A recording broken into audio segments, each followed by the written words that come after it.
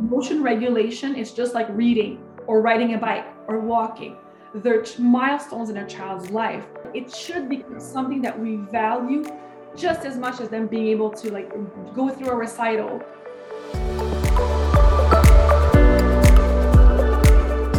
This is the Curious Neuron podcast, where we take a compassionate approach to science-based parenting. Join us as we break down the science of child development and parenting into digestible and applicable advice. Welcome.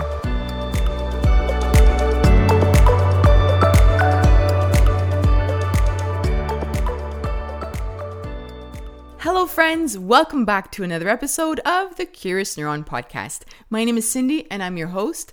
I will be joined by my co-host Marion in just a few minutes when we interview our guest, Dr. Tina Montreuil. Tina is a professor, psychologist, and a researcher here in Montreal at McGill University, and she studies emotion regulation skills in children. It is one of those episodes where you will need a pen and a paper. So if you're in the car right now, bringing your kids somewhere to school, to daycare, or going to work, or you're out for a walk, you're going to have to listen to this episode again because there are so many bits of information that you could start applying today. And it's one of those episodes that are powerful. Just interviewing her at the end, I felt so confident that I could tackle any emotion that my children had. So it's a great episode. I'm excited for you to hear it, and I'm going to move on very quickly to the episode. But first, there were a few things that I wanted to cover. I would like to thank the Tannenbaum Open Science Institute here in Montreal at the Neuro for supporting the Curious Neuron podcast. The Neuro is the first health sciences institution in the world to commit to open science, an approach to research that ensures scientific knowledge is shared widely and transparently. Thank you to the Tannenbaum Open Science Institute. Secondly, I have a little surprise for you. So I know that the winter months are coming along, and here in Montreal, it's getting cold. I find fall much harder to adjust to than full-blown winter with like minus 30 weather. I don't know why. I think my body's just not ready for it. But I wanted to thank you all for listening to the podcast and to thank you for leaving a review and a rating for this podcast. So I will select 3 people next episode and give you a coffee on me. It's my way of giving you a hug from this podcast and from my home here in Montreal, wherever you are. I will choose 3 people, and that is my way to say hi and thank you for listening to the podcast and for rating it. So don't forget, just go right now, leave a review and a rating, and I will choose 3 winners to win a Starbucks coffee on me. If you aren't already, please follow Curious Neuron on Instagram at curious_neuron, and you could follow the podcast itself on Instagram at Curious Neuron Podcast. If you want to keep up with the episodes that we have and find out who's coming up. You can also visit our website at curiousneuron.com and click on episode 40 of this podcast. You can access the links to the research articles that I'll talk about in a moment, as well as links to Dr. Tina Montreuil's lab, the research that she's currently having if you'd like to participate, and direct links to her articles as well, because they are packed with information. Before we begin, I just wanted to talk a little bit about emotion regulation skills. So basically, those are skills that children acquire that help them manage their emotions. And this is a really big topic. It's one that I'm the most interested in, that and play, as you know, if you follow me on Instagram. And I wanted to bring something up that is brought up during the episode, I think a couple times. And the take home really, I think there are a lot of take homes from this episode. But what I would love for everybody to remember is that emotion regulation skills, thus managing your child managing their emotions, are acquired. They are learned. It is, like Tina says, a milestone of some sort where, like riding a bike where we say, wow, you did it, congratulations, and we celebrate. The same thing applies with emotion regulation skills. We need to work on them. We need to offer them the tools. And it's not easy because, as you'll hear from the episode, there are lots of factors that play into it. One thing that I wanted to bring up, in case you'd like to look this up in research and in case you are a clinician listening to this, is the tripartite model. And basically, there are sets of parenting behaviors that help a child develop emotion regulation skills. And this tripartite model talks about 3 things. So observation modeling, which is, us modeling our own emotion regulation skills to our children, parenting practices and behavior. So we've spoken about this with helping families thrive in a previous episode here at the podcast, and your parenting style. So that balancing that warmth and connection with boundaries is a type of style that is conducive to a child developing those emotional regulation skills. And thirdly, the emotional climate of the family. It's an important one. I have a study here that I will link on my website. Let me just see. It's by Morris and al. Published in 2007 in the Social Development Journal. And they talk about the impact of the emotional climate of the family. This is reflected in the quality of the attachment relationship, parenting styles, family expressiveness, and the emotional quality of the marital relationship. Now, whenever I work with parents, I often get parents who say, my child is misbehaving or acting out or having lots of big emotions. How can I help them?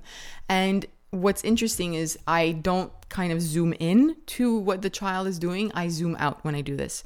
And this is maybe something that you could do within your own home as well. I have the parent journal, and I think I've mentioned this before in the podcast. So I have the parent journal. I ask the parent to journal what's going on in the child's environment and what's triggering them. And they also have to take a step back, actually many of them. So first we step back to try to see what's happening in the child's environment. The next big step back includes us, the caregiver. How are we responding to our child's emotions? How are we providing them with tools? How are we connecting with them? How are we regulating our own emotions? And then you take another step back that includes everybody in your household. How are others in our home regulating emotions? How are they communicating with our child? So the other caregiver, parents. Both parents do matter. And that's really important for us to do. We tend to narrow in on our child's behavior and say, I don't want them to do this anymore. But we really have to take this big step back to look at everybody in the environment. And there's lots of research to recommend this and to suggest that this is important. The second thing that I'd like to mention before we move on to this interview is, again, it's acquired, it's a skill, but that there are brain areas that are involved that need to develop. So we can't expect an 18-month-old to regulate their emotions. It's going to take time. It's going to take us being consistent with how we're offering tools and helping them develop this skill, but also that their brain has to develop and mature. And there are parts involved in the amygdala and the ventral striatum and the prefrontal cortex. These parts of the brain, such as the prefrontal cortex, are involved in thinking, and that's connected with the emotions, which is connected with the reward-based learning part of the brain, which is that ventral striatum. So all of that plays into it. So it's really a complex thing for the brain to learn, but it can. So if you have a child right now who's really struggling with managing their emotions, there's a lot for you to do, but grab that notebook, take notes from today, and then start a plan. Start by taking notes, and Dr. Tina Montreuil talks about this, kind of observing, and she gives you questions that you should be asking yourself. Observe their environment, and like I said, take a really big step back to look at their environment, and then after that, try to think of which tools. And again, Dr. Tina Montreuil will give you lots of tools that you could apply, and this will hopefully put you on the right track to help your child learn how to manage their emotions. And unfortunately, I have to say that a lot of it falls back on us and how we are managing our emotions. So with the holidays coming up, I tend to think of families that are gathering. And I know from my own experience, and I know from hearing from you guys and families that I work with, that there could be two different types of family gatherings, right? The joyous one with, games and everybody's getting along and it's a beautiful family night, versus the families that are arguing and yelling at each other and can't get along. And so one is regulating emotions, and the other one highlights not regulating their emotions and having lots of arguments and things getting out of hand. And we want to make sure that we show our child that, you can have emotions, but we could regulate them as well. With the holidays coming up, it's a great way to show them this. Let's move on to our interview with Dr. Tina Montreuil. Don't forget to leave a rating and a review for the Curious Neuron podcast. And if you'd like access to the research studies, visit curiousneuron.com. I will see you on the other side.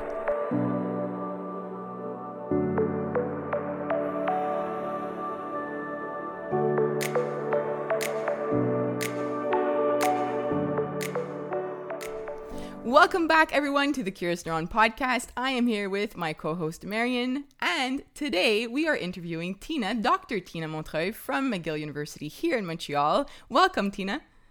Hi, thanks for having me. Thank you so much for joining us. And I have to say, I am so excited to speak with you. One, because we went to school together at McGill many moons ago.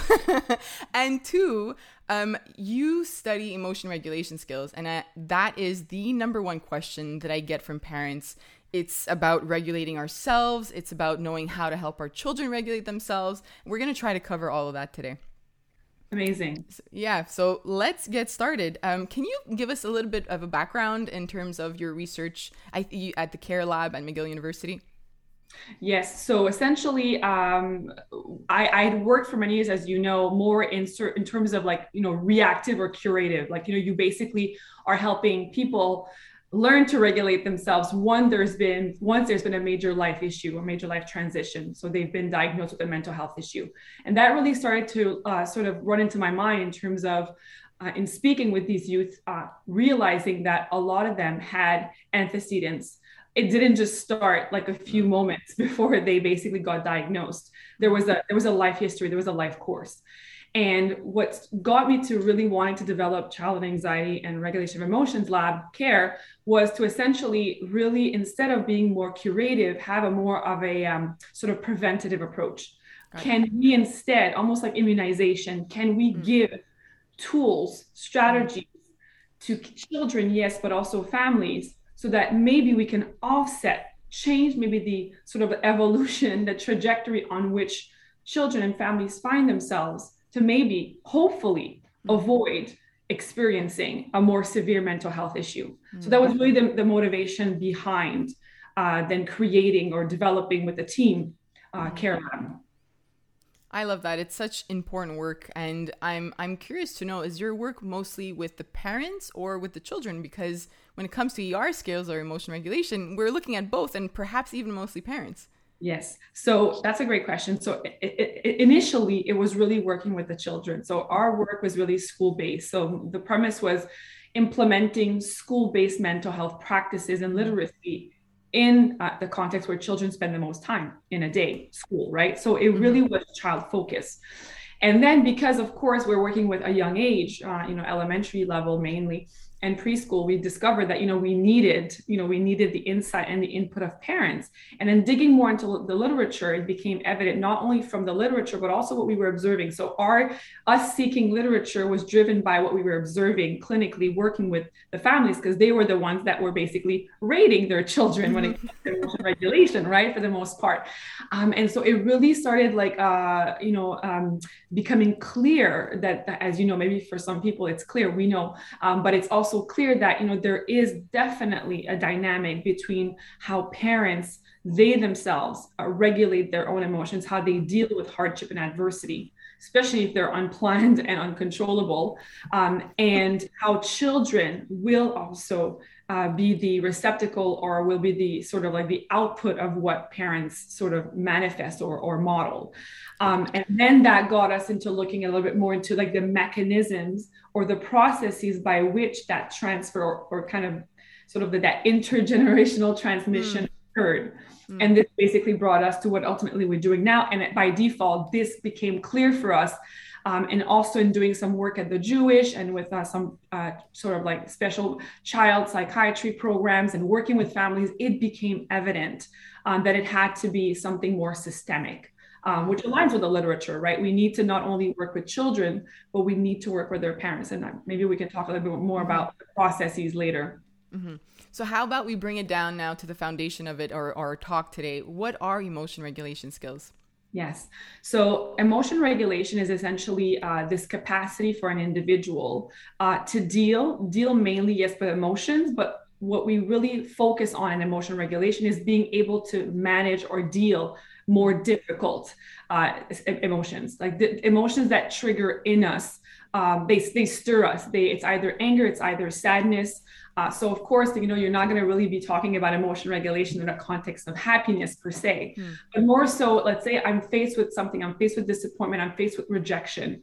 How am I able to deal with that? And how am I able to, in some cases, just to sort of accept what's happening and not catastrophize what's happening, sort of like normalize? And how am I able, in some cases, to sort of shift my perspective so that it helps me sort of modulate or tone down that high surge of energy, negative energy, what people often refer to it in a situation. So essentially, emotion regulation is best tested in a situation, an adverse situation, and in a situation where there's some form of adversity, right? Yeah, got it. And now, with everything you just said, I'm picturing a 1.5 or 2-year-old and zero skills to navigate all these big emotions. So how do emotion regulation skills develop? At what age do we start seeing this start to develop? And what is our role, I guess, as a parent? Yes, so I guess there's different terminology, but one could really sort of even postulate that from the moment we bring baby home and we put them in their crib, and how we respond to their cries, like how quickly or how slowly we respond to their cries, will already be the foundational sort of construct for how that child will learn to regulate. So for example, one could say, like, if I'm a mom and I'm very tense when my child is crying because I have a difficulty dealing with the cries of a child. If I get, depending on how agitated I get, how maybe I get more on the sadness spectrum, maybe I get more on the anger spectrum because I feel like I'm a bad mother and I'm not able to nurture and calm my child. I think all these things leave sort of like little like markers. And it's not like, I always tell people, like, I too, as a mom, because I'm a mom, I too have moments where I'm probably a bit more explosive than I should. So it's always transactional. It's not the fact that I did it once, it's how repetitive and continuous it is with time. And if it's more often that, more punitive in my response, than supportive, that really becomes the focus of attention and of concern in some cases, right? I think that's important for parents to hear that part, because I'm picturing, new moms or new parents, and you have that baby and you haven't slept and you have that moment where you're just kind of like, I don't know what to do with you. Like, what do you need from me? And I hope that parents understand, like you said, it's not about that one-off, moment, that it's really the continuing that kind of response. You want to make sure that it's not only that response that you have. Absolutely. And this is what we might talk about that later, but how also in terms of like what kind of system, what other, it could be a partner, it could be a husband, it could be a family member, but how critical it is as well to maybe also surround ourselves that social support so that the child is also exposed to a diverse type of reaction. And that also plays into self-care, which most likely we'll talk about as well when it comes to parents. But you're absolutely right. So I think the first part is to not catastrophize or just think it's, like it's an all or nothing thing, because it was a phase in my child's development where it was more difficult, then that's it, we're doomed. And it's not necessarily the case. So now from birth, the way that we're responding to our child's emotions is already planting the seed and already starting to build their emotion regulation skills. Absolutely. As they're getting older, closer to 12 months, their emotions are getting bigger than just crying for milk. Now it's even harder, I think, as a parent, and that's when I started seeing myself reacting a little bit more, because they're having these bigger emotions and they're arching their back and they're trying to like get out of your arms and stuff, and that's harder to regulate in terms of a parent. Absolutely. So you're absolutely right that in practice, and I guess it also backed up by research, where we end up hearing from parents that there are more disturbance is either when the child becomes mobile, as you were saying, around 12 months, and also verbal, maybe around 18 to 24 months.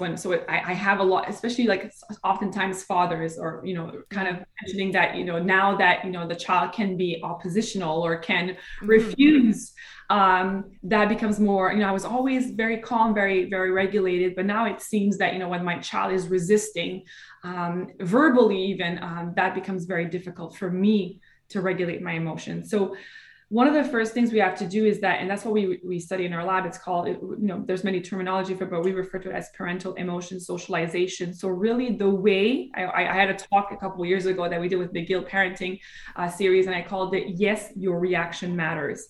And the premise of that was to say that essentially how you respond to your toddler's tantrum because you told him that he could not have your phone to play with will have an impact, not necessarily in that moment, but again, it's increments. There's like a marker that's left. So if you're basically getting very sort of like angry at your child's distress, so I'll put it into extremes. Angry versus, for example, you know what, Valentina, you know what? Yeah, of course you're upset. Like mommy took away the phone, and phones are fun. So depending on the reaction that we have, that's going to basically set the stage for how children themselves are learning. You mentioned it before, like all this surge of energy. It's a lot. They don't have terms, labels. It's a novelty. It's intense. So the more we are able to be nurturing and sort of like saying, you know what, that's okay. Like all those emotions that you're feeling, yeah, they're scary, but you know what, that's okay. And it's normal that you would react in that way because something was taken away from you, right? Imagine in our, and I think a lot of the times it's starting to, trying to imagine the equivalent of that event in our toddler's life to what it would be or represent in an adult life. Yes, What if I love that. gave me something and then took it away from me, right? When I really liked it, Yeah. how would we react as parents and as adults? So it's banal, it's just a phone, but for our children, that in their world, that is significant. So I think the more we can try to immerse ourselves in our child's world and see their perspectives, call it empathy, call it, the ability to be more altruistic, it's key. And this is why also, like, I mean, I think it brings in also the aspect of distraction, like of being sort of like emotionally available. Because if I'm sort of like working on my computer, I'm in my mind as a professional mom, and I'm sort of like not disconnected and really channeling what's going on with my child at the time, it's going to make, and I'm not a bad mom because I yelled. I'm just not in the right mindset to be able to assist my child. I'm not attuned to what they're experiencing, right? So this is why it's so important for us to be able to also sort of like set our limits and all that self-care thing that we might talk about later. And the reason why I'm saying that is because I want parents to know that, oftentimes we act in a way that we don't want. It doesn't make us bad parents.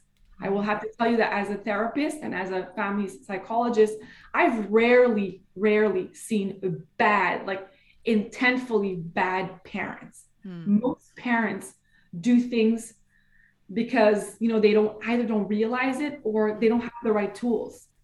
So the reason why I'm mentioning that is for that purpose, that people know that sometimes we're not doing the right thing, but it doesn't make us a bad parent. And I love that you're saying that, because a lot of parents will have the guilt around, I just yelled at my child, especially this past year. The most common, email to me is I'm yelling more, I have less patience, I haven't had time to step out and do something for myself. So it goes back to self-care, which we will talk about. And it's been a very difficult year and a half, and people are not responding the way that they want to with their kids. You're in the home mostly with the kids, and you don't have time to kind of regulate yourself. So it's been a tough year for that. It's been.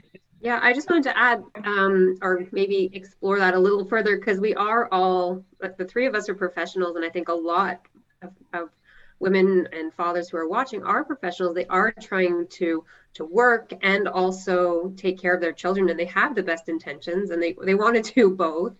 And how important is it to really like set aside time where you feel like, okay, now I'm going to really be attentive to them, because work and everything can just build up. We can always be doing more and more and more. And yet, like, our children in these like developmental periods where we need to be attentive to their emotions and their feelings. And it's a lot. Like, I know personally, I had to just make more space for that, because it's slow. It's these slow, like, put on your shoes, we're going outside. And like, this is the time I have to go outside. It's only 10 minutes and you're taking so long. How do you make space in your profession and also for your kids? Yeah, and how hard can that be? That's such an important point. And I completely agree with you. And I will say, and I have been in my talks and workshops disclosing it, like, just so you know, I am a therapist, I'm a psychologist, I'm a researcher. I bathe in these themes all the time. And yet I will also say, in great transparency, it has been a much more challenging year. The reason why I disclose it is just for people to know that even people that are the best equipped and know how, the know-how doesn't always translate into like actual concrete, steps. So that being said, so this is what I'm doing. I'm normalizing. It's been a very challenging year, and I'm validating that your experience has even been experienced by myself and other professionals that I know are in the same situation. Now, that being said, I talk about, in one of my talks, it's not necessarily on parenting, but this is what I had to do too. Once I realized that there was an issue during this period where it was really, the root of it was really that separation between work and family life. There was none. And none that maybe institutionally on the exterior that was necessarily offered to me. So this is something that, necessarily I don't control the decisions that are made outside of me, but I do control, this is one thing we teach parents, I do control what happens in my family. So the realities as a parent is that we cannot, especially as women, we know women have been the professional women have been the most impacted by COVID. So essentially we can't do it all. Like there's Sheryl Sandberg that's talked about this, like you need a network of people if you're going to be doing it all. So the reality is that you have to make choices. So for me, and this, I'm just talking from me as a perspective, it's really sort of like a case by case thing. So I'm not by any means saying that you have to do this, but it depends what your goals are. For me, my goal was ensuring the safety and well-being of my children at the cost momentarily of putting aside some certain career goals. It wasn't forever, it was temporarily, but I realized I only have 24 hours in one day. There's sleep in there. And I think we push ourselves and I think we can do 200% or give 200%, but in reality, you can't work 36 hours in one day. There's just 24. So I had to make that decision. This is my decision that I had to make and say, you know what, I'm going to put aside certain things. I communicated these things. I used a lot of self-compassion to give myself a chance to say, you know what, I'm not a less good of a professional. It doesn't change who I am as a researcher or clinician, because for me, I understand as well that because my values are my family, if my family is not doing well, I know myself, it will transcend into my work. So ultimately, by not prioritizing my family at a given moment, it would have eventually had repercussions in my work anyways. So what better way to just instead control that, put those boundaries and parameters, inform the people around you. There's a form of respect that comes from that as well. And then once things settle, once the kids went back to work, let's say full to school in September, then you know what? Slowly, the pendulum sort of shifted. And that also means, I don't know if I'm being too long, but what I also say to parents, in our parenting group, parenting care, we say, okay, let's start somewhere. Choose one situation that you know is conflictual. Like I'll be completely transparent. For us, it's my younger one, my 3-year-old, it's coming back from school. The transition of leaving daycare and getting home is a hard one. I have an explanation as to why that is. So we target that one. And I plan ahead. What is he likely to do? What kind of reaction does it stir in me? And a lot of the times it's like my child should. So my child should behave this way because most kids do.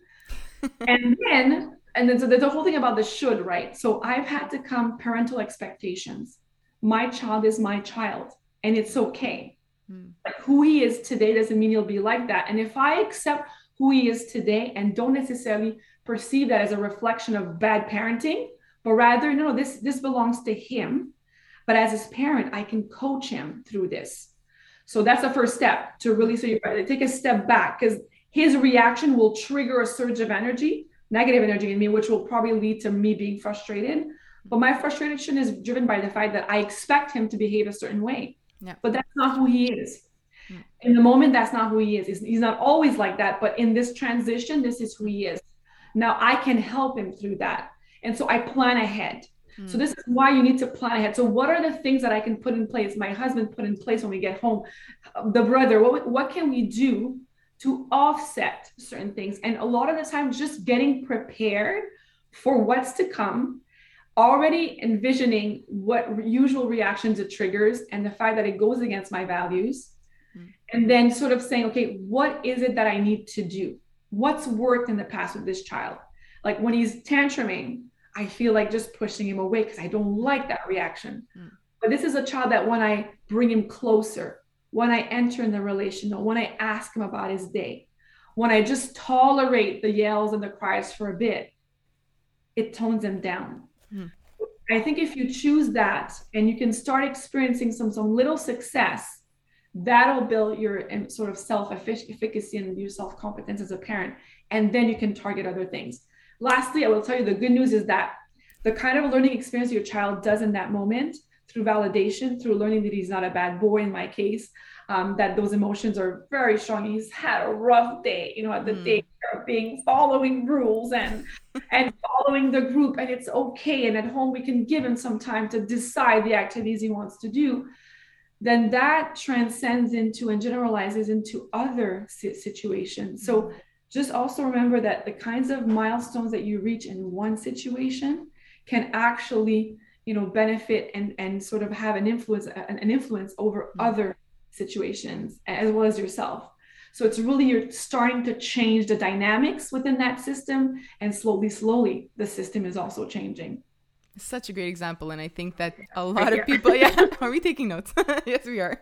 Yeah. I think so many parents listening can relate exactly to that, because the transition from daycare or school is a hard one. Like you said, they've had a hard day. They've had to sit down and follow rules. And now it's like a free-for-all kind of thing, right? And you mentioned one word, and I'm curious. You said when you try to tolerate, the tantrums a little bit more. How do you define that? Because I've heard some parents also say you have to ignore them, but I have a feeling that ignore is not the same as tolerate. Can we compare those? That's a very good point. So it all goes down to the emotional availability. So tolerating means that even though it's annoying me, I'm still there. So I'm kind of like, tolerating means that I'm sort of like, we have that also, like say when we do prevention of response. So let's say if you're OCD, you feel like, say you feel your hands are dirty, you're going to want to wash them. It's like a compulsion, right? When my child, for most parents, including myself, when my child cries, we don't want the noise, right? We want, because it's distracting. So my initial reaction might be to sort of like be more aggressive or be more like, okay, stop that. So like more like punitive, like want to stop it. So that's what I mean by sort of like not responding in that way. Tolerating is modulating my reaction, because ultimately I don't want to hurt my child. And what we also teach parents is that when we say stop crying, like, and this is like evidence, stop crying, get over it. It's just it's just a toy. It's just a phone. It's basically sort of like unvalidating them. Like for them, that matters. So that's why it's so important. Back to the emotional availability. So tolerating means that I'm still there, and periodically I'm going to say, you know what, buddy, I know it's tough. So I'm first tolerating my reaction. So my reaction matters. So I'm basically sort of like not responding aggressively or punitively to the situation, but I'm not walking away. I'm not leaving my child in his distress to deal with those harsh emotions on his own. It's periodic. I'm letting him sort of bathe a little bit in that emotion, but then I'm still emotionally available to let him know, this is normal. I'm mommy's still here. When you're ready, like, have you thought about what would help you? And mommy's saying like maybe a hug, maybe a book. When you're ready, come and see mommy. So I'm sort of detaching myself from that. I'm tolerating the distress that my child is experiencing, but I'm remaining emotionally available. I will also say to that, for some people, it doesn't generate anger necessarily. It may reactivate some trauma, some history of trauma in them. So we kind of want to take our child's pain away, and we wish we could do that. And I find a lot of the times we end up falling in a trap. We're intentfully trying to take the pain away from our children. And eventually, because we're doing that, and realistically, we cannot do that, it then might lead to something else, which might end up into secondary anger, for example. So one of the things, and we know that from anxious parenting as well, like overly protective, overly involved, almost enmeshed, right?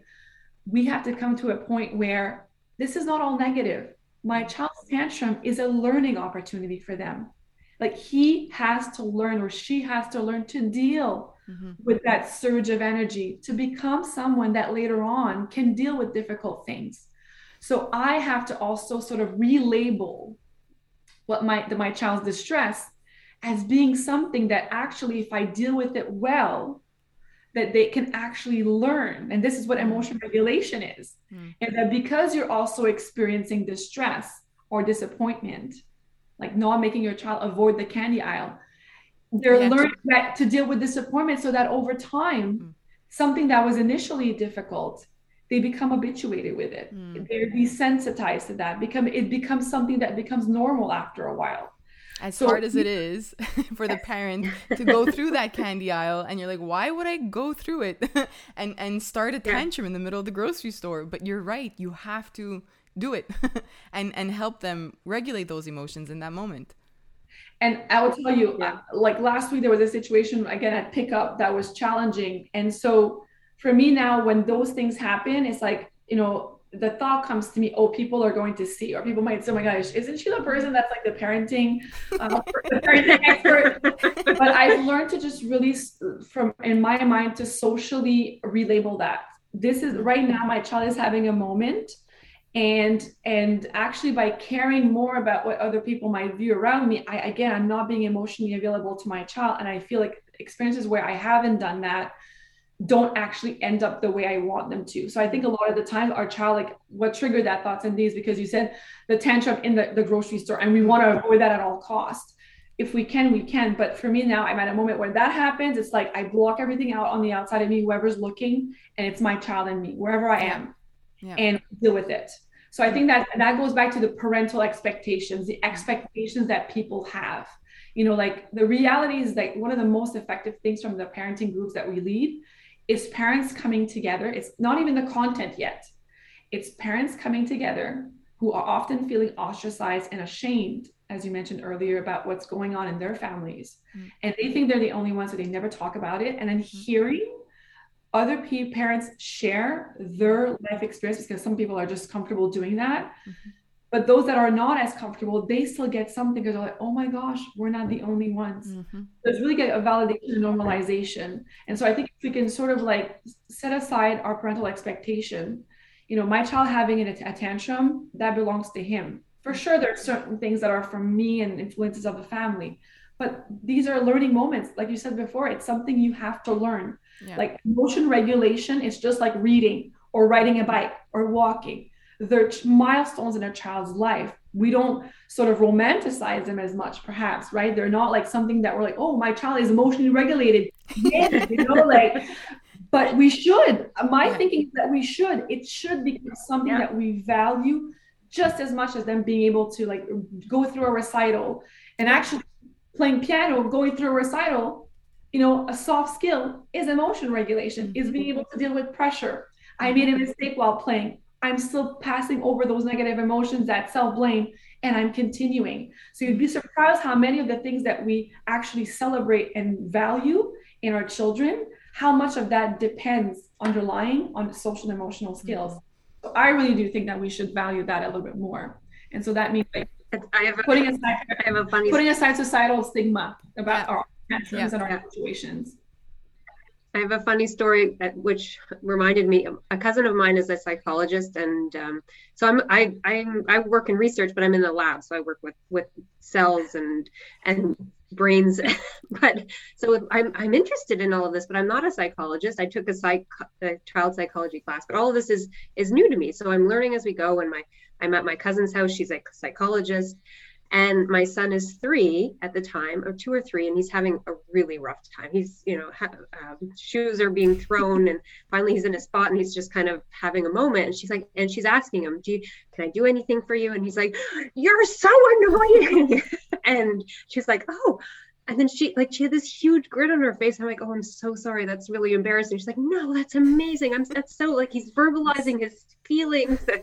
And I was embarrassed. And yet she was like, no, this is all. And she was like, this is great. Like, she's going through the things, and she was helping me along. But that's what we need, is like these moments where we think we're embarrassed, but our children are actually, you know, they're going through something and they're figuring it out. And if we're there and supporting them, we don't have to be embarrassed about it. We need to change the conversation that we have as parents Yes. and as a society, because even within our own family, the grandparents and the great grandparents, they will label things as good or bad. You're a good girl, a bad boy. Yeah. You're having a tantrum. You're not sitting down. You're not, you're moving too much. You're bad. You're having an emotion. It's bad. And it comes back to how we were raised, and we were labeled bad for having an emotion. But now through research, we know now that it's so important for them to have these emotions, but it's drilled in our brain, right? So now it's drilled in us that, well, we were bad when we had big emotions. And now perhaps the grandparents of our kids are saying, hey, get your child straight. They're on the floor and they're doing the floppy spaghetti. Like, just get them together. And then you feel like a bad parent at that moment. So there's all of that. That's huge. How do we deal with that? As a parent, it's a lot.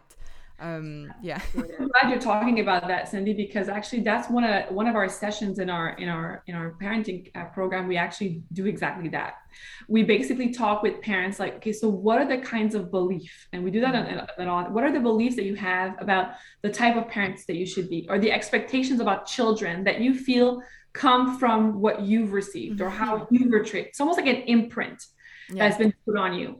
And some of that is very good. Like some of what we've received, it's not all bad, right? Some of them are really good. So, but we have people sort of like spring clean your closet, keep what is useful, pragmatic, good, aligned with your values. Because the reality is that, it's not because, we come from a given family that the values will be 100% the same. Mm-hmm. Like the what you value in your family, what's important, what matters, your code of life, for example, it's really something that you determine within your own family. Yeah. Some of that, I will say, even for myself, some of that comes from the heritage that I've received from my family, a bit of my husband. But a lot of the things that we have are things that we decided as our own family that we want to have. Because as you were saying, like certain things were dealt with in a much more punitive approach or punitive way, which I don't want to have for my family. And so we actually work with parents with getting them to sort of think about these things and letting them know that it's not because I'm not embodying 100% of what my family's had that it makes me a bad parent. It's okay because I'm entitled as an adult to make these decisions. So, and I feel like, and I not only a few, but I know when we ask at the end parents what they found was the most useful, that's one of the sessions that comes back as saying, you know what, this for me was so, it was like a load that was lifted off. I could imagine. Yeah. It really feels as though, like now, like I feel like I'm much less reactive with my mom when she criticizes. I understand that belongs to her and I don't have to necessarily, that's not my value and it's fine, it belongs to her. So I'm much less aggressive or maybe like confrontating with her when I respond. But that's exactly right. Like, there are things that we now know, and we are able as now adult parents to make these decisions and reestablish what these values are, what these, what's our code of life, kind of like what do we live by, what's important for us as a family. And I think that's very critical to build strong family relationships, because like any organization, institution, we have a common mandate. We're just like a little mini business, micro business. This is our mandate, and this is what our family lives by. And it really helps to build these relationships together. I'm picturing that moment that you mentioned before of being triggered in the moment of a tantrum. And I'm picturing this in my own home, where we would have almost always two having a tantrum at the same time because our kids are so close in age. And that to me was a huge trigger. But then I would look at my husband and he'd be like, so what? Who cares? Like, just deal with it, right? So I'm wondering, your past, and I've seen some of your research also on child maltreatment and the triggers there and how we regulate our emotions as adults. How does our past impact how in that moment we respond to our child? Well, research actually shows that it has a large impact. There's a lot of sort of more like socioeconomic external factors, but definitely a lot of emotionally driven factors have an impact. So this is why, and this kind of like, we don't go necessarily in that much depth when we do like group, like kind of group programs, because, but if you have worked with a therapist one-on-one, these are the kinds of things that we might go a little bit deeper in, because definitely, this is why self-care, sort of taking care of ourselves self-compassion. It's so critical because most of us that have a difficult time being self-compassionate, a lot of the times it's because of the ways that we were dealt with. Maybe we were raised by very critical parents. They meant well, but they were critical. And so these kinds of, like, I would say these audio, these MP4s, sometimes the MP3s are replaying in our brain. It seems as though it's coming from my voice, like I'm a bad parent, or I can never deal with difficult situation. I always lose my cool. But really, they're more like, you're a bad person. You're never able to deal with anything. So there were a lot of the times there's patterns that we've heard, that we've internalized. We've come to believe that they're true. And therefore, that's what internalized stigma or internalized anything, internalized trauma becomes that, we really see ourselves as that individual. So this is why I really think self-care is many ways for people who haven't experienced trauma. It's just like, I have a busy schedule. I never make time for myself. I always tell people, you can give. Our children need our emotional availability. You can't give of what you don't have. If you don't take time to fill, I always describe our bodies as like, our emotional capability as a vessel, as a glass. Yeah. If my glass is not full of emotional availability, if I'm always drained, parenting requires so much. It's no wonder that, we're either yelling, we're avoidant, we're distant, we're unavailable, we sometimes are, we're not. So we're kind of like inconsistent in our parenting style. So this is why, like, even like I tell parents, like, I'm a single parent, or I'm not a single parent, but, I've been single sometimes. My husband travels for work, but point being is that I've sort of like now socialized my children in the importance of self-care. So sometimes at night they'll be like, oh, mommy, another book, or can you lie down with us? And I'm like, no, I need to either go exercise or go read a book that I really wanted to read, or go do a little bit more work, for example, if I need boundary. Exactly. Now, and I've said, I'm very transparent with them. I'll be like, okay, so here's the mommy, last week on Wednesday, that was mommy without self-care. Okay. This is mommy with self-care. Now, which one do you want this evening? That's so good. And I might throw, oh, mommy, you go do your thing now. That's okay. Now they know, because it's become, this is how it is. So I really have that. It's part of our value. If mommy wants and daddy want to be calm, we need time for ourselves. And they understand that it's not selfish. It's because we want to be better parents, and we tell them to be a better parent and an available parent to you. I need time for myself.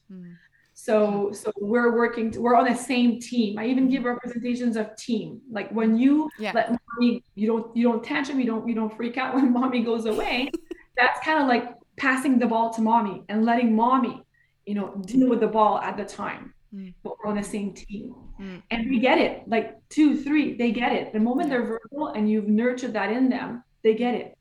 Well, yeah, I was just going to say, we joked at the beginning about how this was our self-care. Like the three of us, we all have kids, and it's Saturday morning, and we all decided that this is an hour that we felt would fill us up. And it does. At the end of this, I feel really like I can tackle my kids again. I feel like I have more energy. I feel like, okay, my kitchen right now is a disaster. We made pancakes this morning, but I've put myself in another room. I've closed the door. I'm not thinking about that. Like, those are the types of things we talk about, having our own little corner, somewhere you can just go and ignore the mess, not feel like you have to do anything. And you're really reading your book or podcast or watching funny YouTube videos, whatever it is.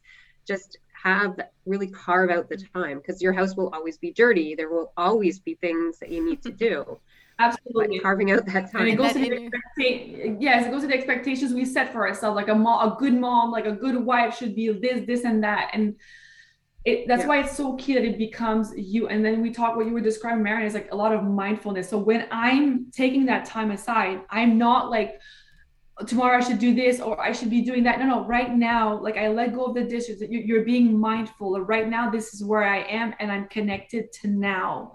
Because that's the thing. Like that's the one also like an insidious trap, is that we carve out time, but it's not as quality time, right? It's like having the bad charger for your phone. It just charges you for time. But if you have the right charger, the right mindset, it really refills your battery. So just be careful of that, cautious as well, that when you do carve out time, because if it's not really mindful, it will also not sort of like condition you in the right way to do it again, because it'll be like, okay, I did it and it didn't work out. And I've often, if you go down to the nitty gritty, like when I ask people, like, say, what was going on when you were, like, say, in your bedroom? Oh, well, I was making the grocery list, and Yeah. that was not really self-care. Then you were still focused on something else about your family. So just be cautious of that little trap there that sometimes slips in. Do you see differences in your research with parents between the moms and the dads in terms of their emotional regulation skills? I'm curious. And one of the things I will tell you that is most difficult in research is getting access to dads. So we put out calls, and we really try to get parents, so both mothers and fathers represented. And I have a colleague that specializes in Quebec City in father mechanisms of mental health in children, and it's very challenging. So I think that's one of the most challenging things. But then if I look at it from once we do have the fathers, I would say that it's very unique. I wouldn't say that, you know, necessarily men are better at regulating their emotions than not. I think sometimes perhaps men have not been maybe sort of, you know, I think there are definitely let's call it gender or sex biases. I think a lot of the times, you know, we sort of have expectations for our boys to maybe less expressive, or we do know from men, for example, in some studies, maybe more in clinical samples, but that definitely men tend to not be as skilled as women to label emotions. And I don't think that's a sex difference per se. I really feel it's more a genderized. Again, I think it has to do with our socialization of boys.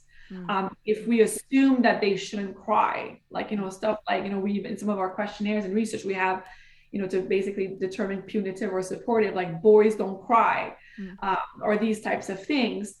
I think then that's something also that, for example, I think, you know, a couple months ago, I did a talk on Women's Day, International Women's Day, and the World Health Organization also took that stance where we have to, yes, build stronger women, and we already do, but I think we also have to maybe help raise more boys that are attuned to their emotion, and where we give them the gender right to also be sensitive, and that it's okay to feel like human beings, not just women, can feel shame, disappointed.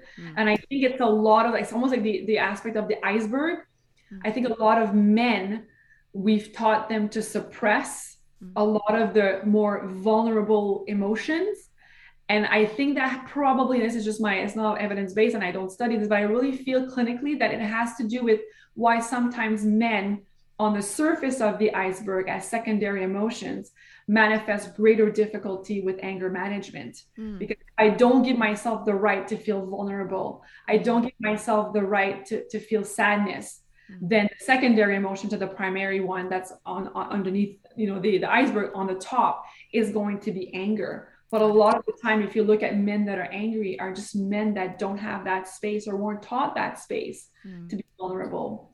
So that's my take on that aspect between mothers and fathers. But if there are fathers listening, what I would say is that you have such a critical role in developing or helping your children raise or develop emotion regulation. So if you are solicited by either participation in parenting groups or any research programs, like, just understand that it's not just a mom-driven thing. It's really something that's transactional, which means that there's something that a father provides that it will never be able to be replaced fully.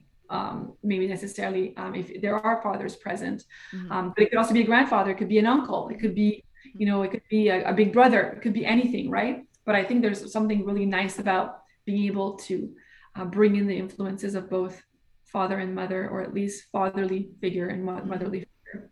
And I think you touched upon that at the beginning, right? Where the relationship in the home, so the home environment, has an impact, I believe, on the child's emotion regulation skills as well, right? Absolutely. Yeah. So even let's say in couples that are, same gender, the way the partners or the couple behaves with amongst each other. So the climate of the couple, how satisfied we are, or how we deal with conflictual situations with our partner. I always tell families, you can say certain things to your children, but children learn most from what they see and they observe.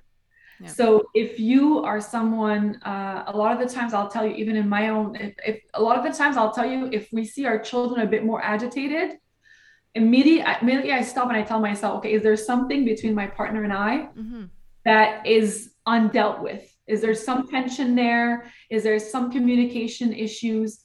And a lot of the times, not all the time, but a lot of the times there are. And I think it's just that tension that maybe we carry amongst each other that essentially plays on the dynamics. So think about it, the dynamics in a family, they're not seen. You can't see it. But we're relational beings, and these dynamics, these non-verbal things, either through our actions, the look, it's almost like if think about it, we can't smell it either, but think about it like fragrance wise, when something smells pleasant versus unpleasant. These tensions, they're not you can't see them, but they're there. Yeah. And they affect the dynamics and the system. So a lot of the times, like I think what we want to do is when we're dealing with family or children issues, sometimes, like I said, it is a child issue. They have to learn, but sometimes it's to question ourselves as well. It's not always necessarily, but ask ourselves, are there some things between partners, couples that are undealt with? That perhaps we need to look into that might be trickling down to our children. And definitely we see that how siblings deal with each other also a lot of the time transcends with the kinds of patterns they see. We know that as well from families where there's intimate partner violence, for example. We know that the kinds of patterns of behavior between the partners trickles down and has an impact, or at least increases the risk of those types of behaviors replicating itself when the children grow. But also we do see the more difficult sibling or rivalry between the children as well a lot of the times. So what advice would you have for parents if they are feeling a lot of tension within their relationship? What are the steps to dealing with that initially, either therapy or other types? So for me, so I think self-care, like I don't want to go to couple therapy. Our kids will have to be babysat. I think it's always more difficult for families that are lower social economic status, because maybe they might not be able to pay for a babysitter. So maybe that's why the social network is so important. Like maybe do you know someone that could take on the children, maybe do an appointment, or can you do an appointment during the day when you're at work, for example, take your lunch time, be creative, find ways. But I think to me, that's also self-care. Like it's something that, yes, it'll benefit our children, but it'll benefit us first. Like we need to take care of our relationship as parents. And even maybe you're separated and it's still not going well, and you could use a mediation, because the way that you're dealing with situations when your children are at one home or the other, it's spiteful, it's toxic, and it, and it's not really doing any good to your children. So whether you are still married or you're in a situation where there's a separation or a divorce, but you're still co-parenting, I think there's always value to seeking help. Like psychologists like myself are there for you. And I think, I always tell people, and I think now the pandemic has certainly helped that, because I think we now realize that, okay, forget what's going on, we need help. But, the idea even before, if you have an ailment anywhere, your ears are hurting, your eyes, you're not seeing well, you're not going to second guess it. You just need to make the time for it, but you're not going to feel ashamed of going to see your optometrist, right? Or your audiologist. So we should not also feel ashamed of going to see a psychologist. Psychologists are there for our emotions, our brain.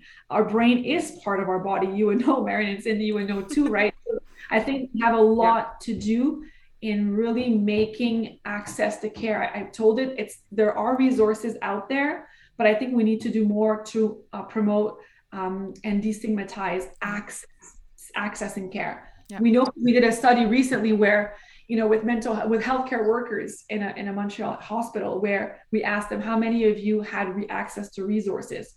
80% of them said we had access to mental health resources to prevent burnout. Yet we asked them, how many of you actually used it? 20% of people used it. And we asked them why. Most of it was like, well, I'm afraid that how I'll be perceived at work, or how others will view me as weak, for example. So it's one thing to invest in resources.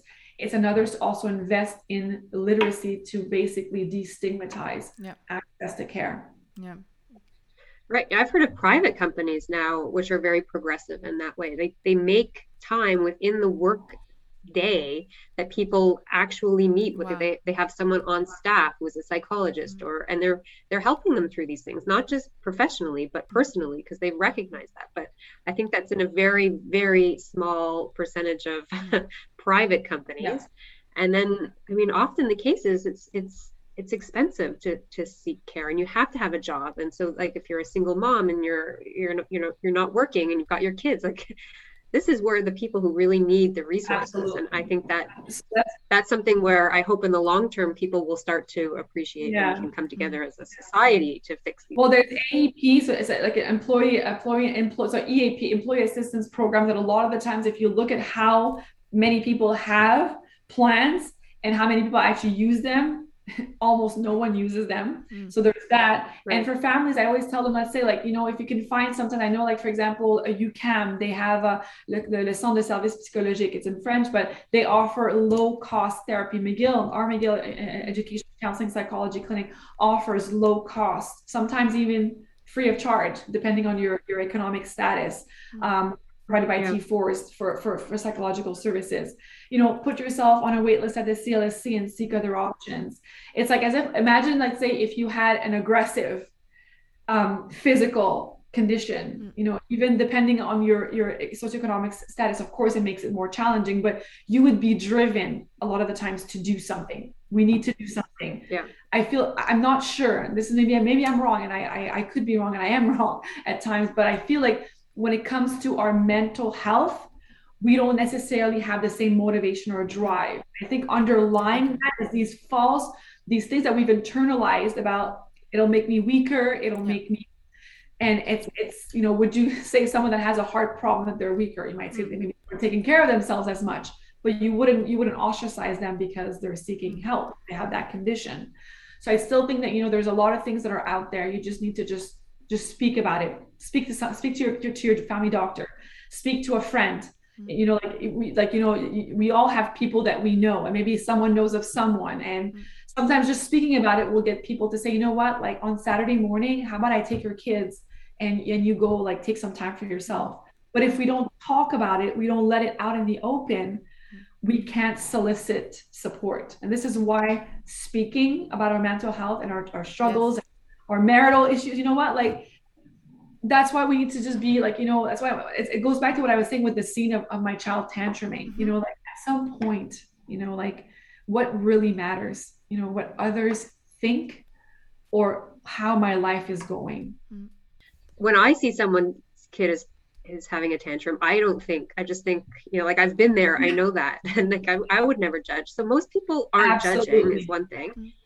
And then the other thing is, as a mother who maybe has gone through something like that, and if you see another mother struggling or father struggling, we can also offer those things, like you said. And if you're listening and you know of someone who is struggling, that's where we need to come in and offer to take kids or to be a community, because that's where we can help people. Absolutely. I agree with everything you said. I'm happy that you used the word weak, to feel weak, because I had a friend who during the pandemic was taking care of 2 young kids at home that were staying home, was working, and the boss just didn't care that the kids were home. It's, you have a deadline, it needs to be done by 2 p.m. Yes. Kids running around, just the stress. And after months and months of this happening, she's like, I don't feel well. I'm not mentally well. I'm not physically well. I haven't eaten. I don't take care of myself. I don't sleep. And I said, why don't you just ask for time or see somebody to get help, a psychologist? And her response was, my coworkers are going to think I'm weak because they're doing it, but we don't even know what they're experiencing on their end, where you just think that they're perhaps looking at you that way, and they might be, I don't know. But that word weak, and I was like, you're not weak, you're human. This is a normal human like reaction or response to everything that's being put on your plate. So I'm glad that you brought that word up, because I think a lot of people will be able to relate to that. So I think, during the pandemic, a lot of schools, of course, but a lot of companies even, just basically, like, I guess someone working in a school was married to someone working in an industry at an accounting firm.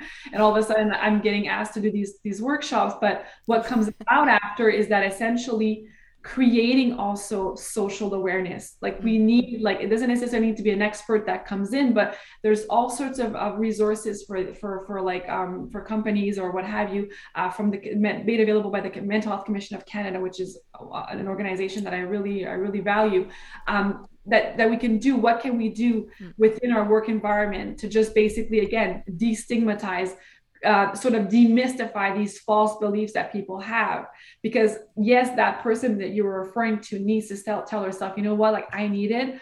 I'm not going to care about what other people think. But how much easier would it be for everyone, and perhaps even one day ourselves, if universally we worked at basically sort of having or shifting our mindset about what it is to be struggling just as parents with mental health issue, or just, like, with adversity in general, right? So I think there's a lot that we can do. I think that there's a lot that we can do, and it doesn't necessarily come with a cost, is what I'm telling you. It just, if the whole collectivity or community comes together at a work environment or a work site and says, you know what, we're going to change this, we're going to make this better, we're going to make it more accessible for people to feel like it's okay to seek help, and we're going to be more also attuned to assisting others in need. Then I think it's like the analogy of putting on our mask first. I tell people, first start by caring for you. Instead of saying, oh, that person, how can I get better? Is that analogy as well, right? Instead of changing my partner, what can I do on myself that might actually make him see that I'm doing certain things that will necessarily just inspire him to want maybe the calmness that I've gained, or these kinds of things, that being more mindful, be more centered, more grounded. We're going to start collectively influencing other people, because everybody wants to be well. People want that. So instead of like judging other people, ostracizing each other once against the other, or I'm strong, you're weak, how can we just focus on what can I improve, or what can I maintain if I'm in a good place? How do I maintain it? And then I think that will really help us collectively come together and just be stronger people, be stronger societies for our children. That's a motivation as well. Our children, we want them to be well. I love that, because I think in relationships, it's so easy to think and see everyone else, what they're doing. What's my husband not doing? What are my kids not doing? What are they doing? And it's like, okay, but what's bothering me? What's triggering me? And then taking like a step back, and it takes time, but eventually you get to this point where like, okay, I'm going to be where I want to be. And then then I can deal with that. Yeah. But at the same time, when parents get discouraged about, oh, it'll take time, and I didn't want to yell and I yelled. I always tell parents, don't take like a victim stance. If you did something wrong, like, don't say, oh my God, I'm such a bad parent. And then you almost become like, you're almost looking at your child to provide your reassurance. Don't go there, because children, they're smart. As they grow, they'll also take advantage of you with that. But you take an adult stance and you say, you know what, I was wrong. I should not have yelled, and I did yell. And so how did it make you feel? I apologize. That was really not my intent. And you know what? I'm committed for you, because I love you, to really learning to change that. And you know what, son or daughter, like, things are challenging. Life is challenging, but you know what? Change can happen. And mommy's committed to that. Daddy's committed to that. And then we become also examples of, like, I fall, but I can get up in a strong, mature parental way. Right? It's like, well, but it's also limits. We can't just be, I'm so sorry, I'm such a bad. No, we don't take that victim stance. We take, I was wrong. I own up to it. And you know what? It's okay for you as well to make mistakes. And look, we don't give up. We're a family. I'm an individual. I don't give up. I continue working towards always improving myself. And that teaches children such a key value that, it's not necessarily the outcome that matters. It's the efforts that are putting into something. And that, it really teaches children after that as well, that everything is a process. It's a process, right? And think about it. You, all three of us here, perhaps parents also listening, how much of us, our jobs, how long have we trained to become specialized in that skill set? right? But parents, we have this ability to procreate, most of us, and no one really teaches us to manage the most difficult job there is out there. Basically creating balance and sort of like future humans that will contribute to society. That's a really tough job. I don't know if you understand that, Yeah. but I would tell parents, like, in a certain extent, like, it is hard, but no one's prepared us for this. So essentially, think about it that way. How long did you have to train to become an accountant, a doctor, a plumber, whatever it is? Well, think about it. You've had to train to acquire this. And even if you say it was passed on as a trade, there's still a learning process that was involved. So think about it as well. As Marion was saying, it is difficult, but like anything we do is difficult, right? Anything we do is not difficult, but it requires an effort and a commitment to achieving a goal. So your parenting, it's difficult. You know what? You fail, you get back up and you continue. You can improve, and you can become a parent that is actually feeling and also feeling self-competent, but is actually also witnessing things in their children that will eventually make them feel that, okay, this aligns with what I wanted for my family. It's not perfect, but I'm seeing evidence of my efforts in my children. Marion, am I the only one who's pumped to go like be with my kids right now and be like, go tantrum, have a tantrum, I'm ready for this, let's go. Tina, with all your research that you've done in this area, what would you say are the key take-home messages that you'd love parents to know about from research? Yeah. So first of all, I always tell parents, I've been saying this since I've been leading Care Lab, but it's putting on your mask first. Like, I think we understand when we're on a plane, like the avial representation, that it doesn't make any sense that we put on our child's mask first, because if we run out of oxygen, we're essentially not going to be well. And by not being well, we're not going to be able to help our child either. So we're increasing our chances of providing more suitable and more adequate care to our child on a plane by first putting on our mask. And the same is true of us as parents. So we're the gateway to our children achieving their own personal ER. And for that, we need to fill our cups. Okay, think about it. Like, and this is based on like, the sort of the vulnerability bucket analogy. So essentially, the more opportunities you provide yourself, to basically offset whatever is coming in. So you're in a period where you're an accountant and it's tax season. Well, then you need to do a lot more self-care to offset all the stress that's coming in. Always keep your glass full of emotional availability, because then any tantrum or any stressor will be outshadowed because you have the availability to deal with that demand that your child is placing upon you. Mm-hmm. The second thing is that do know that, you are a model. So it's not necessarily what you say to your children. You must be exemplary. So you must show through your example. And that means that it's not just means, and I want to caveat here, it's not like I have to be perfect the first time. No, as I just mentioned before, you can also be an example of like what it is to make a mistake. Own up to it maturely, securely, with self-compassion, and then lead by showing that there's just as much virtue and value in a second chance. You know what? I didn't do the first time. We would have wanted the first time. That was our plan A. But there's always plan B. And you know what? Sometimes plan B is actually even more of a celebration, because it's harder to get up from a fall than it is to get it right the first time.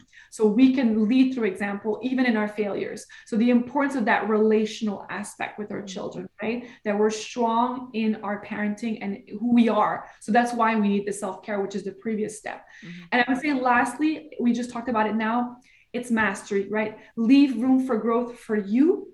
And the more self-compassionate you become with yourself and allowing yourself the space to become the parent that you wish to be, again, with those expectations that are adjusted, right? Not like the perfection. Mm-hmm. What it is that with as a professional woman, of course, I won't be able to maybe like do as much as I'm a homemaker, but those are my goals for me at this moment. And the more you give your space the room for growth and mastery, that also transcends into our children. Like the little boy that comes home that day that's having a tantrum, if I deal with it well, and I understand that he's on a path of growth and mastery, it'll help me view the tantrum very differently in that moment, and obviously modulate my reaction differently. but also leave him space. And that also means that leave him space to deal with the tantrum, face disappointment. It's his own personal growth or her own personal growth path. So we're there to really, as coach, it's not doing things for them. It's that coaching them through it. And when they fall and they feel hardship, also allowing them the space to learn that they can to deal with it. They don't need to rely on everybody else in all cases to deal with certain difficult situations. So acceptance of mistakes, promoting effort over outcome, and obviously adjusting our expectations for ourselves, but as well as for our children. I think if you take these three things, they'll pretty much encompass everything else that you need to do to get on the right path of being a content, self-competent, happy parent. And happy parents, obviously lead to children also being happy because they see us being happier and more content. Before we let you go, I have a few questions from parents that they asked this on Instagram. Yes. The first question is it normal that your 3.5-year-old needs you to self-regulate all the time? Okay, so there's two things here. The word normal. Yes. So it all depends your point of reference. If your point of reference is your child, then it could be normal. If you're referencing your child, you're comparing him to others, it may not be. But that doesn't mean because your child, maybe you see other 3-year-olds that are not acting the way your child is, it doesn't necessarily mean that there's a problem with your child. And actually, sometimes I will tell you, if you have that mindset, it will probably become a problem for your child. So essentially, I think you have to look at, like what's going on, like really what's triggering it. And sometimes it's very big. So that's why I always say, start small, start small and start targeted. Like, are there patterns? Is it always the same situation? Almost like become your own investigator. Just observe what's happening. Are there specific times of day? Are there specific situations with specific individuals?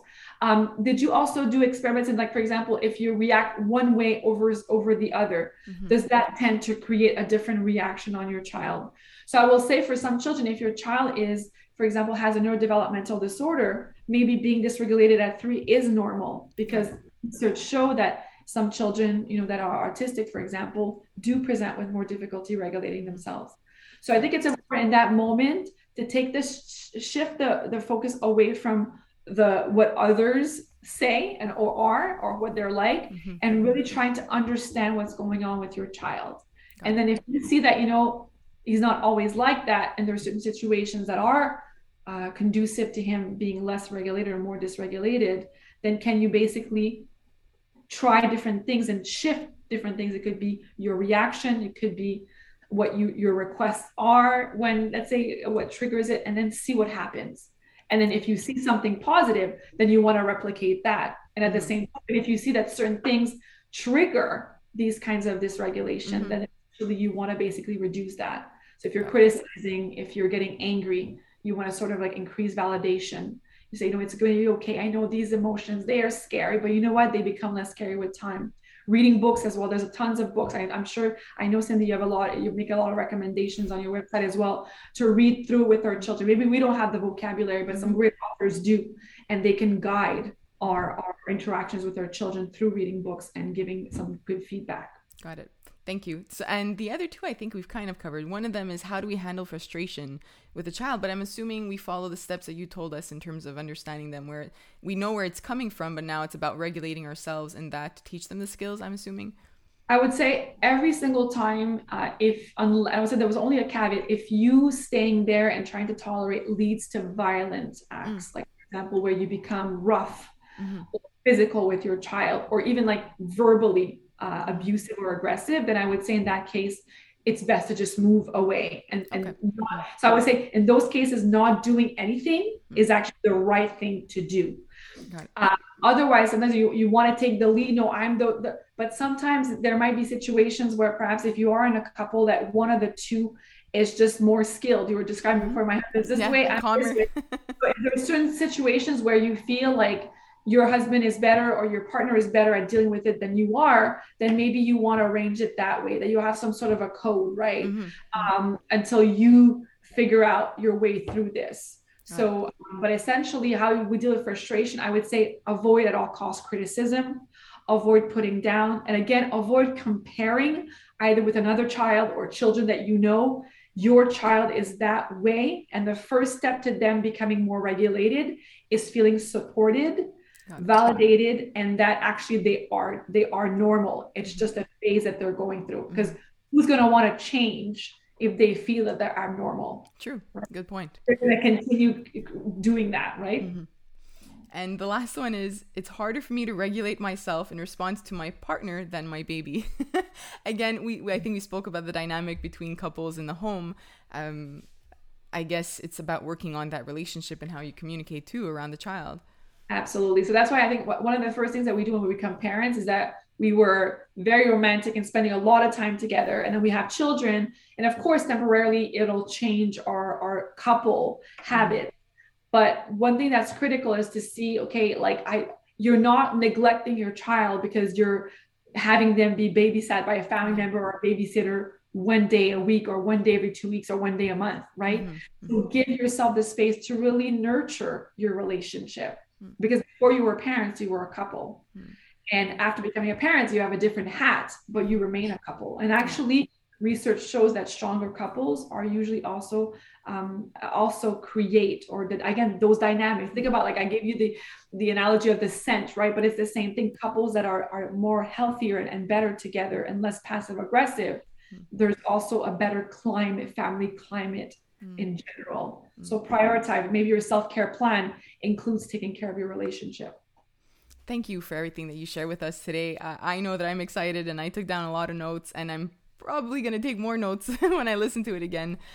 Where can listeners find your research, or, is there any way that I'm going to put up all the links to your studies that I mentioned today and that we mentioned.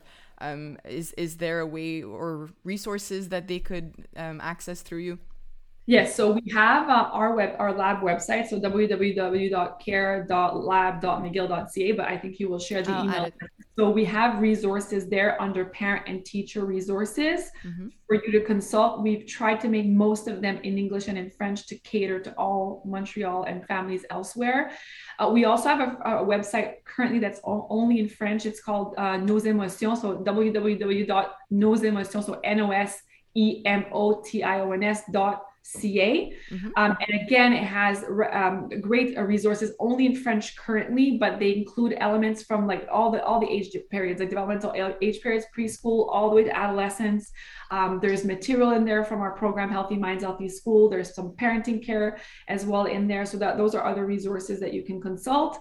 And otherwise, Profile at McGill, a lot of our studies are posted on our McGill profile, but also the website. So there's a lot of tabs there. So just kind of navigate the tabs and find everything you need. Thank you so much for taking the time out of your schedule to speak with Marion and I today. We deeply appreciate it. I hope we get to chat again soon. Thank you so much. It was such a pleasure being here today. I hope you enjoyed today's episode. Don't forget to leave a rating and a review and have a chance at winning 1 of 3 coffees next episode. And just to give you a bit of a teaser, our next episode will be a conversation between Marion and I. We will be talking about toys and play and educational toys and educational apps and what that means, according to research, obviously. I hope you have a wonderful and beautiful day. Bye.